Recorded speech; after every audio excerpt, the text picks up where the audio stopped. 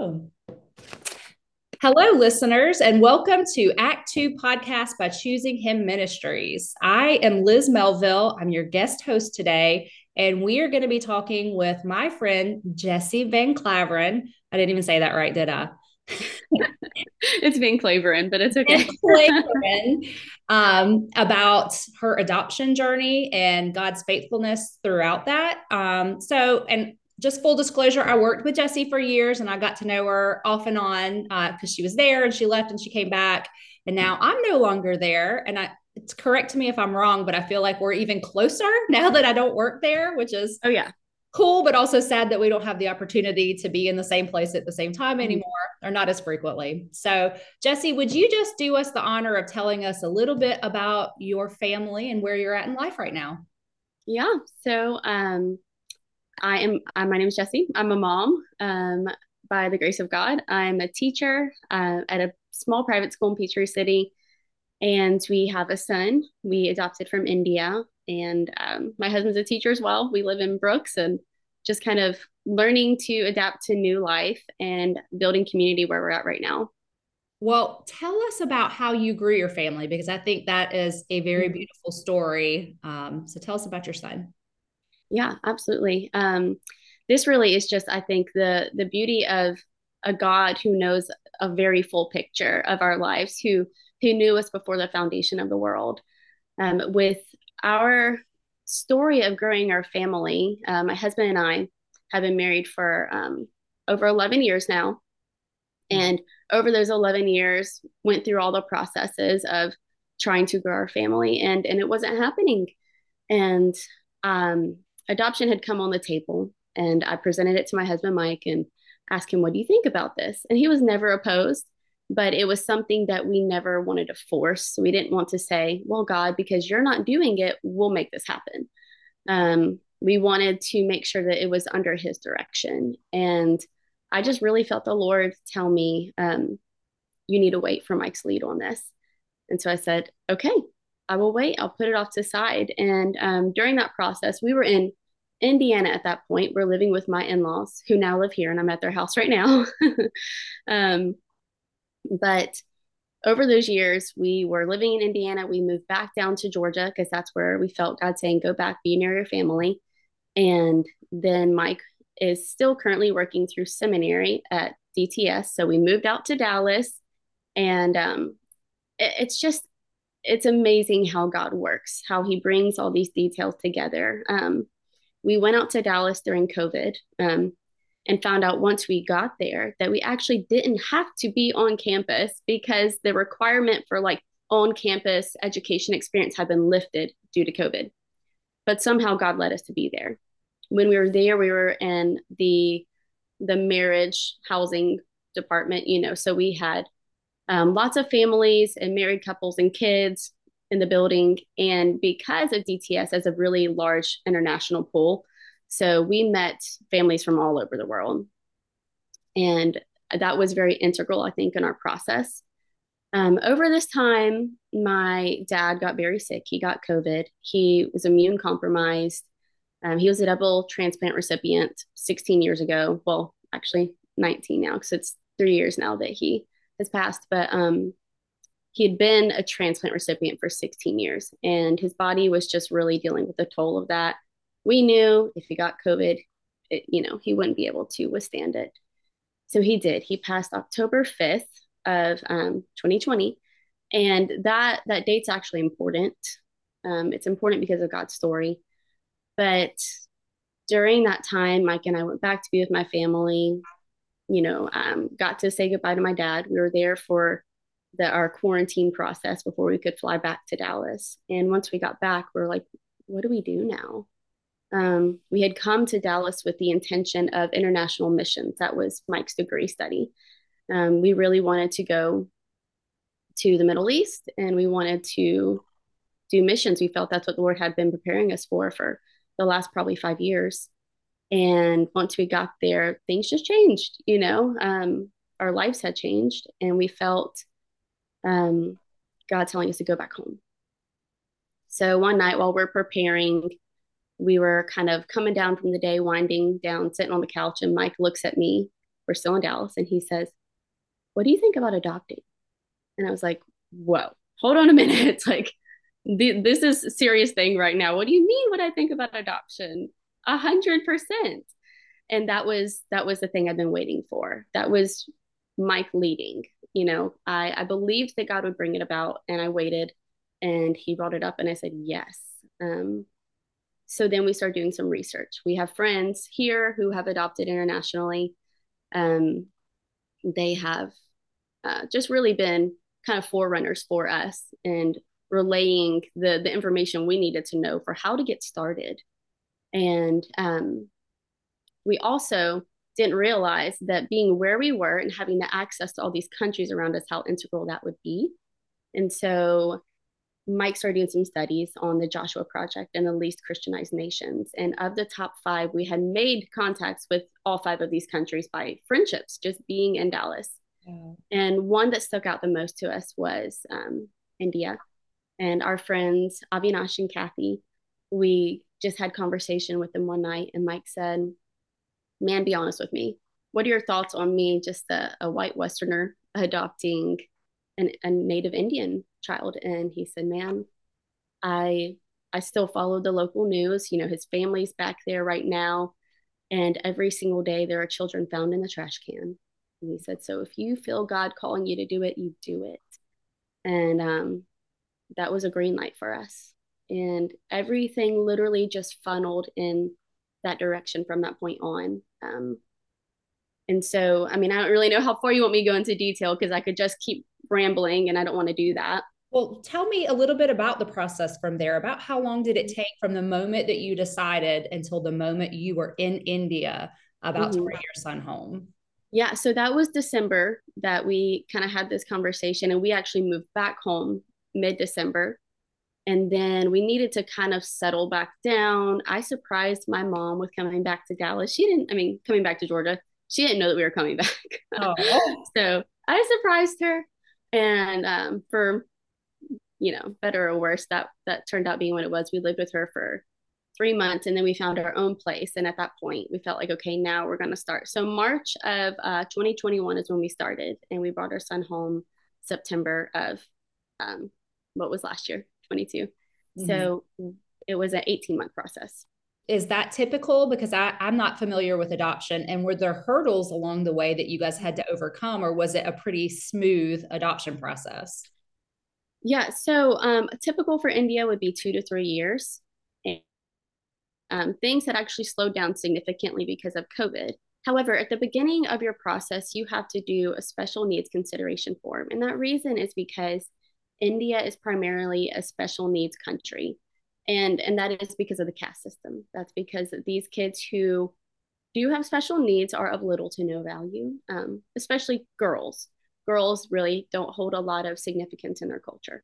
Mm-hmm. They actually mourn in the hospital when girls are born. And when boys are born, they have parties. They celebrate, and the doctors give candy. It's just a whole completely different paradigm. So we went into it thinking we're going to adopt a girl. We're like, well, the need is greater. We're going to adopt a girl. But on our special needs consideration list, one of the things, the boxes we had to check, yes, no, maybe, was Down syndrome. And when we came to it, we're like, well, there's not really much different about a child with Down syndrome's life. Yes, they do have complications and difficulties, but it wouldn't keep us from adopting this child. And so we checked it. We said yes. And I didn't know that at that moment, Mike said that he felt the Lord leading him to say yes to that question, And then, so we started our home study in March, and it finished in August. And then we started matching, I want to say 3 months after that. Okay. Our first file was presented to us at the end of December. So I remember it being around Christmas time. And it was a boy with Down syndrome. And immediately I was like, that's not what I thought, because in my mind I had pictured a girl. So that kind of began our process of adopting our son, Avi. And I think that is why our process might have gone a little quicker, to be honest. We were more open on the special needs spectrum. I think a lot of times from an American perspective, we think, I want to have the perfect, ideal, healthy children scenario. And that can actually impede progress Yeah. because you are so set on an ideal, maybe. Yeah. And then what made you decide, both of you, that you were open to this? Was there a conversation ever about, are we okay with special needs? Or was it just something that you both plowed through and said, yes, let's just keep checking boxes and see what God makes us walk through? Right. Honestly, it's a looking back thing. It's looking back and seeing how God had prepared us for this moment while I was at this school, and through many of my, I would say, just kind of educational experiences. I had worked with special needs children. When we were in Indiana, I was a paraprofessional with our special needs population. We also did a lot of, we worked at a community center. So there's a lot of just troubled youth there that dealt with a lot of past of trauma. And then working with our a largely autistic population throughout education. So I look back at these things and I realized God was preparing me. So there wasn't a point for us to say whether we were close to it. We were open to it to begin with, and honestly, we expected that from adoption, right? I mean, it's children who have been never had the relationship of a mom and dad. They've been living in an institution. They're not getting the very normal things that are developmental for us, of just the touch of a parent, of the consistency of meals and sounds and songs, and the nourishment of going outside and play. And so you can imagine that a kid who grows up in that environment for the very significant years of their life are going to have a delay. So we already knew that that would be a case. You don't know about prenatal care. So there's all these different hurdles and things that you just assume, well, this kid's not gonna, they're gonna be delayed no matter what. And so we were in it for that to begin with. Yeah. Well, tell me, based on your expectations going into this situation, did they meet your expectations, or when you made it to India, were things way different than you could have ever imagined? Oh man, yeah, they were way different. I will say I was just talking to a group of friends about this last night, that my dear friend has adopted three kids and two internationally, and I've walked with her through these steps. Her daughter's adopted from India, and so I walked with her through that. I understood the timeline, and she even just kind of tried to mentally prepare me of like the hardships that would await. We went to the seminars, we read the books, we did the online education. I mean, we felt like we got this. We're not worried at all. And then I equate it to when your newborn's born at the hospital and they give it to you and they say, here you go home. And you're like, what? I don't have a manual. And that was part of it, but just throw in all the international components, the struggle of the culture, disparity. But I have been posting on social media recently recounting, because it was a year ago that we brought our son home. It was a year ago that we had our gotcha day and walked through all those things. And today was a day that we got his visa. And I read my journal entry this morning and just like trying to celebrate that yes, we got the visa. This is such a good thing. But the rest of that day was really hard. And I actually wrote, I don't think I can make it here one more day. I just don't have it in me. And then this morning in the car, we were listening to worship with our son, at this completely different removed point, but we're listening to Maverick City's song, God Will Work It Out. And it brought me right back to that place in India, because I remember us putting these songs of worship on to call our spirits to account of like, we will not, like, we don't have the strength to make it through this, but the Lord will work it out. And we were doing everything that we could to just be obedient, to say, yes, God, we trust you. But our son had upper respiratory infection when he came into our care. And for some kids, it might be easier to get over. But again, he had a very weak immune system because he had Down syndrome. There were a lot of other just anatomical complexities that come with that. He has smaller sinuses and smaller ear canal, so he couldn't drain. His life was broken. He just left everything that he knew, even though that was brokenness. he was leaving it because it was the only norm he had. And he was coming with these two people he never met, and he was living with them in a hotel for, 8 days. And that was traumatizing for him. How old was So he at the time, did you say? he had just turned 2 the month before. So he was 25 months old. Okay. Yeah. And yeah, I mean, he wouldn't eat. He couldn't really breathe. I didn't come prepared with all of these things thinking that I would be caring for a sick child. I had like Tylenol, children's Tylenol, that wasn't doing anything. And we were jet lagged. He wasn't sleeping at night. He was up probably 12 to 15 times every night.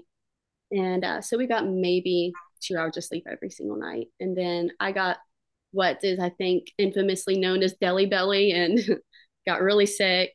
Mike started, we both got the cold that Avi had, but we could handle it because we have a different immune system than him. And um, it just felt like everything was going wrong, honestly. It really did. I was dealing with severe anxiety as a mom, a new mom, of wanting to know how to meet his needs and not knowing him.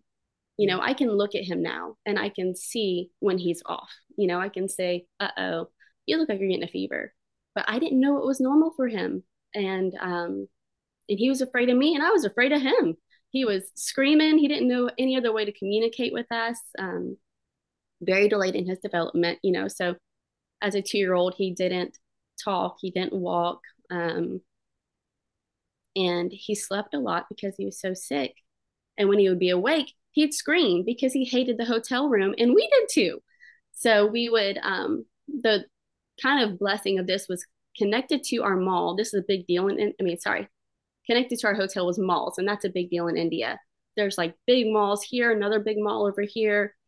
And we would walk laps and laps and laps. And we literally probably walked at least 6 miles a day, just holding him in the carrier. And you get stares, from everyone there's Indian, and they're looking at us, this American Caucasian couple with this little sick baby who a lot of times we carried around in his diaper because he had a fever and he was so inconsolable.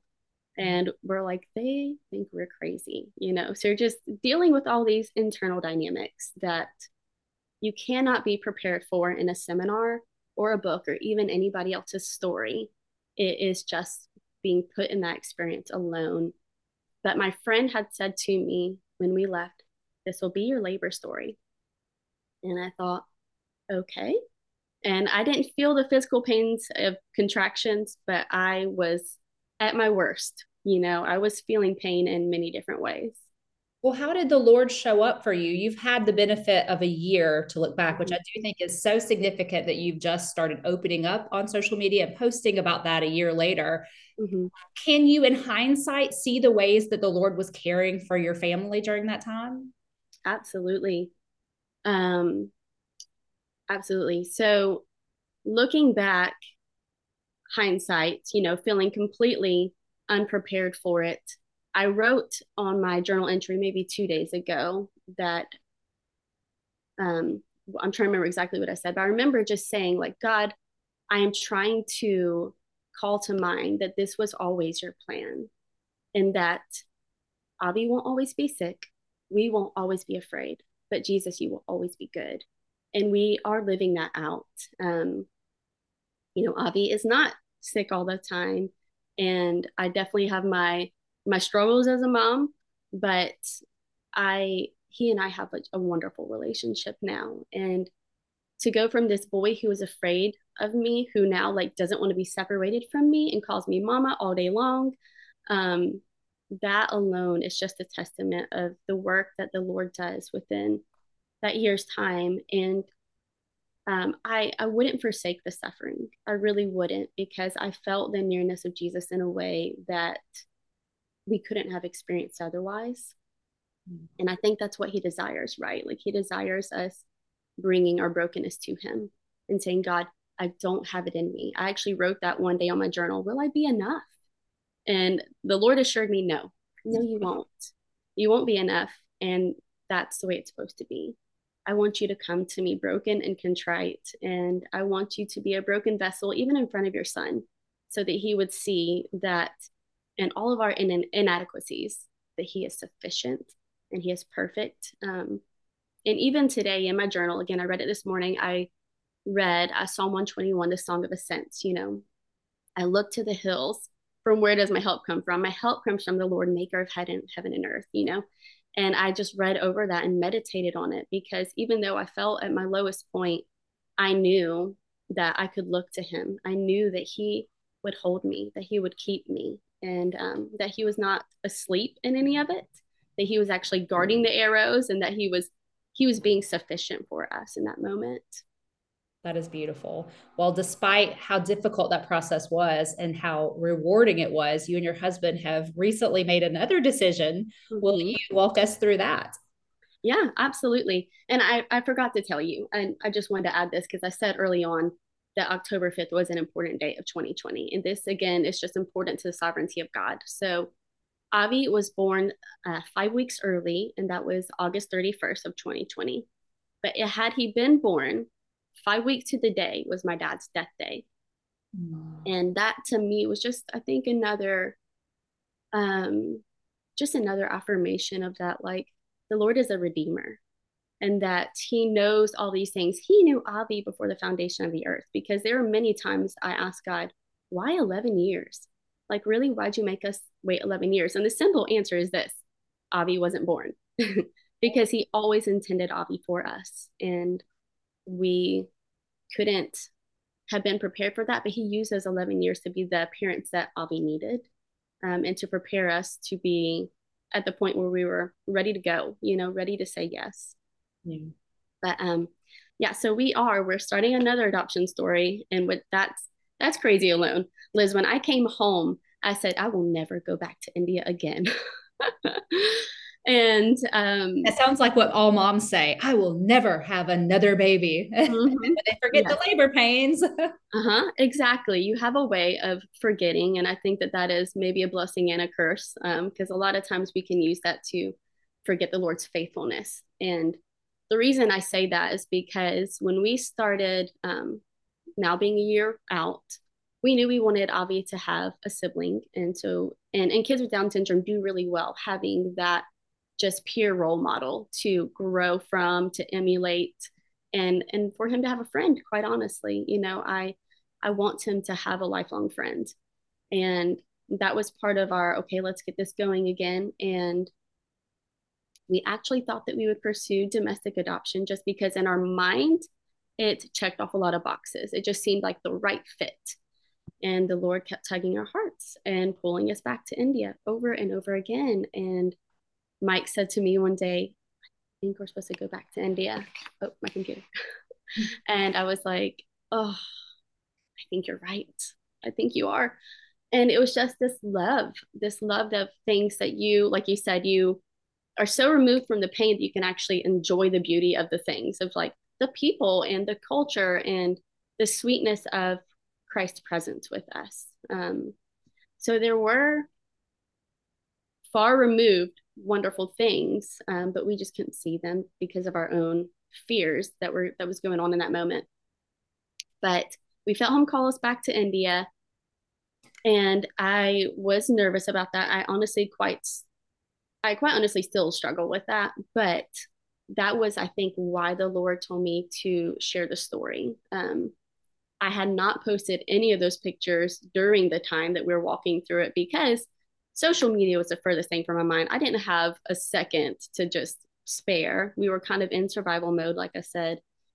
And I'm not a person who processes in the moment. I am most definitely a person who looks back and can then kind of see the full picture. And that was what I felt the Lord prompt me to do, to remember, to look back to the Ebenezers. I actually listened to another podcast recently of another adoptive mom who said that. Remember the Ebenezers. Ask him for the details, and look for it. Expect his faithfulness. And I needed that reminder because I was feeling fearful of going back to India. Um, I remember all that anxiety so well that I was like, oh, God, I don't want to do it again. That feeling, but knowing that I needed to kind of exhort him. I needed to get outside of myself and look at his story. And when she said, look for the details and ask him for the details, it was true. Avi And his adoption process answered so many of our prayers. We asked that he would be protected, that he would be in a good orphanage, and that he would be even even at that age that he would hear the name of Jesus. Now that's actually close to impossible being in an orphanage in India. He was in South India, which is a more Christian region. They have a lot of Catholic population. So he was in a Catholic orphanage the first time he was in one. He actually went to two orphanages. The second one was a special needs one, and that was government mandated that he had to move. But the first one was a Catholic orphanage. And so just knowing that he was in this environment and that he was safe and that he went to a special needs home and that they were helping, trying to do early intervention with him at these ages, those things don't happen. Like that does not happen in adoptions, especially internationally in a country like India. So God had answered our details, and Avi is joy. He is just joy, and that was something that the manager of the first orphanage, Sister Shaggy, she said to me, Avi will bring you great joy. And she said that we were the answer to her prayers. And I was like, what do you mean? You like, she had prayed over him, and that doesn't happen. That doesn't happen in Indian adoptions. So God reminded me, ask him for the details. Even now in this adoption, ask him for the details. And going back and looking at the story and feeling the emotions of those days, but looking at where we are now and interacting with my son today, I'm like, wow, God, you are so faithful to bring us from there. And I know he'll do it again. And that was why I love listening to that song of worship this morning of like, Avi loves music. So he's in the back, raising his hands, screaming and singing. And we are singing, God will work it out. God will work it out. So one thing I know, one thing I found is God will work it out. And sometimes we don't know it. We don't discover it until he puts us in those waters. And I do still have my fears and anxieties, but I look to his faithfulness because I know he will be faithful forever. And that holds me. That keeps me really that keeps me safe in a God who is limitless and who is unfailing in the midst of all of my own failings. Well, if I know that you guys are very early in this journey, but if somebody wants to follow along and get more information and learn about ways that they can contribute to the fundraising taking place, how can they follow along with you with social media? Absolutely. Like I said, I'm posting pretty heavily right now on my Instagram account, and that is just, at Jess VK, JESVK. And then I also have a Facebook account, Jessie Van Claveren. And those stories are kind of coinciding.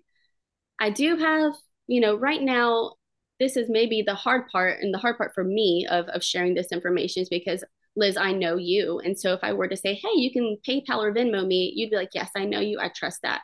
But anybody else listening right now that doesn't know me, go, hold on a minute, this feels kind of weird. And the reason is because we're at this very preliminary point of this, for this next adoption. We have to do our application approval. We have to go over our special needs consideration list again. We have to do an inquiry call, and then an account will be set up with our agency, and that is Lifeline Children's Services. They are based out of Birmingham, Alabama, and they are phenomenal. They're just a wonderful Christian agency. And so then once that goes through, which should be soon before the month of October, people could call our agency and then ask to speak with the financial department. Say, I'd like to make a donation to Michael and Jessie Van Claveren. And they would know, they'd find our account, it would go to it. There is that means. It's tax deductible at that point? Yes, it is going through this agency. Now, the issue is we're trying to go through the hurdles to get through our home study. And the reason we want to get through our home study is because once that is approved, we can then be approved for a 501c3. And the one we used last time was called Life Song. Sounds a lot like our agency. It gets confusing, but it's Life Song for orphans. And then you can make donations. And again, that is tax deductible. And people might feel better giving in those means, but we do have a lot of hoops to get through to get past our home study point. What's cost wise? Can you give us an idea of what it costs in total to bring a child home in an international adoption? Yeah. So India specifically, because every country is different, right? Every country has their own processes and fees and travel time periods and things like that. And so India specifically is about $37,000. And the first time that we heard that again in our process with Avi, it was like looking down the barrel of a rifle. We're like, how will that ever happen? We are both teachers. Like, I just don't know how this will happen. And again, God, we were actually at one of our adoption conferences that we had to do during the process. And our caseworker came up to us and she said, y'all, this only happens maybe once a year within Lifeline. And it's never happened to one of the families I've personally been working with, but you just received a $15,000 grant. And our jaws dropped and we started bawling. Like, I feel it even in this moment of just like, how, God? And that was brought us to the very end. We had raised all the adoptions like funds we needed up to that point, and the 15,000 was the end. And it's just God knows. So I say that because I know going into this, He'll provide. And I think I would have been more, I had more fear than our first one, obviously, having not navigated these waters. But now I'm like, God, you know what? It's still a lot of money. And I still don't know how it'll work out. But I trust you because this kid is yours. And when we received the $15,000, we really felt the Lord impress upon us that He was not just meeting the needs of our adoption, He was meeting the needs of this child. And it was like a promise of like, I will always care for you and I will always meet the needs of this child, because He knew Avi. We hadn't even matched at that point when we received this grant. We're just like, okay, God, you know our kid and you know their needs. So yeah, it sounds very expensive. My husband, we just did a chili cook-off fundraiser recently, and we printed off like a write-up to explain in detail just all the areas that these funds go to, because it's not, none of it's going to the purchase of this child, right? Like, that's trafficking. There are so many governmental, just, I don't know if you heard that's my son. Governmental agencies, and the adoption agency itself has their processing fees. And so it's very detailed on this spreadsheet that we have. But I just like to articulate to people, because some people might not know how to verbalize it, but they might say, how much does it cost to get a kid from India? I'm like, well, first, we're not buying a kid. We are going through the process that is the legally approved procedure for bringing a child home. But yeah, that's the average for India. Okay. Well, Jessie, we always end by asking our guests what they want to be most remembered for. So what do you want to be remembered for? Quite honestly, I think the word that has come to me most this week is a broken vessel. I feel that I still fail every day. I still struggle with the thoughts of wanting to be enough for my son, wanting to meet all of his needs, and feeling like every mom feels, I'm failing. I just can't do all these things right. But I want to come to the Lord as a broken vessel to be mended and to be filled continuously. And that is the God that we serve, that He will do that work because He wants us to be broken in His hands. And there's just nothing that I can boast of but His faithfulness. And on that note, listeners, as always, whatever your journey, whatever your struggle, own it, share it, and let God use it. Have a blessed day.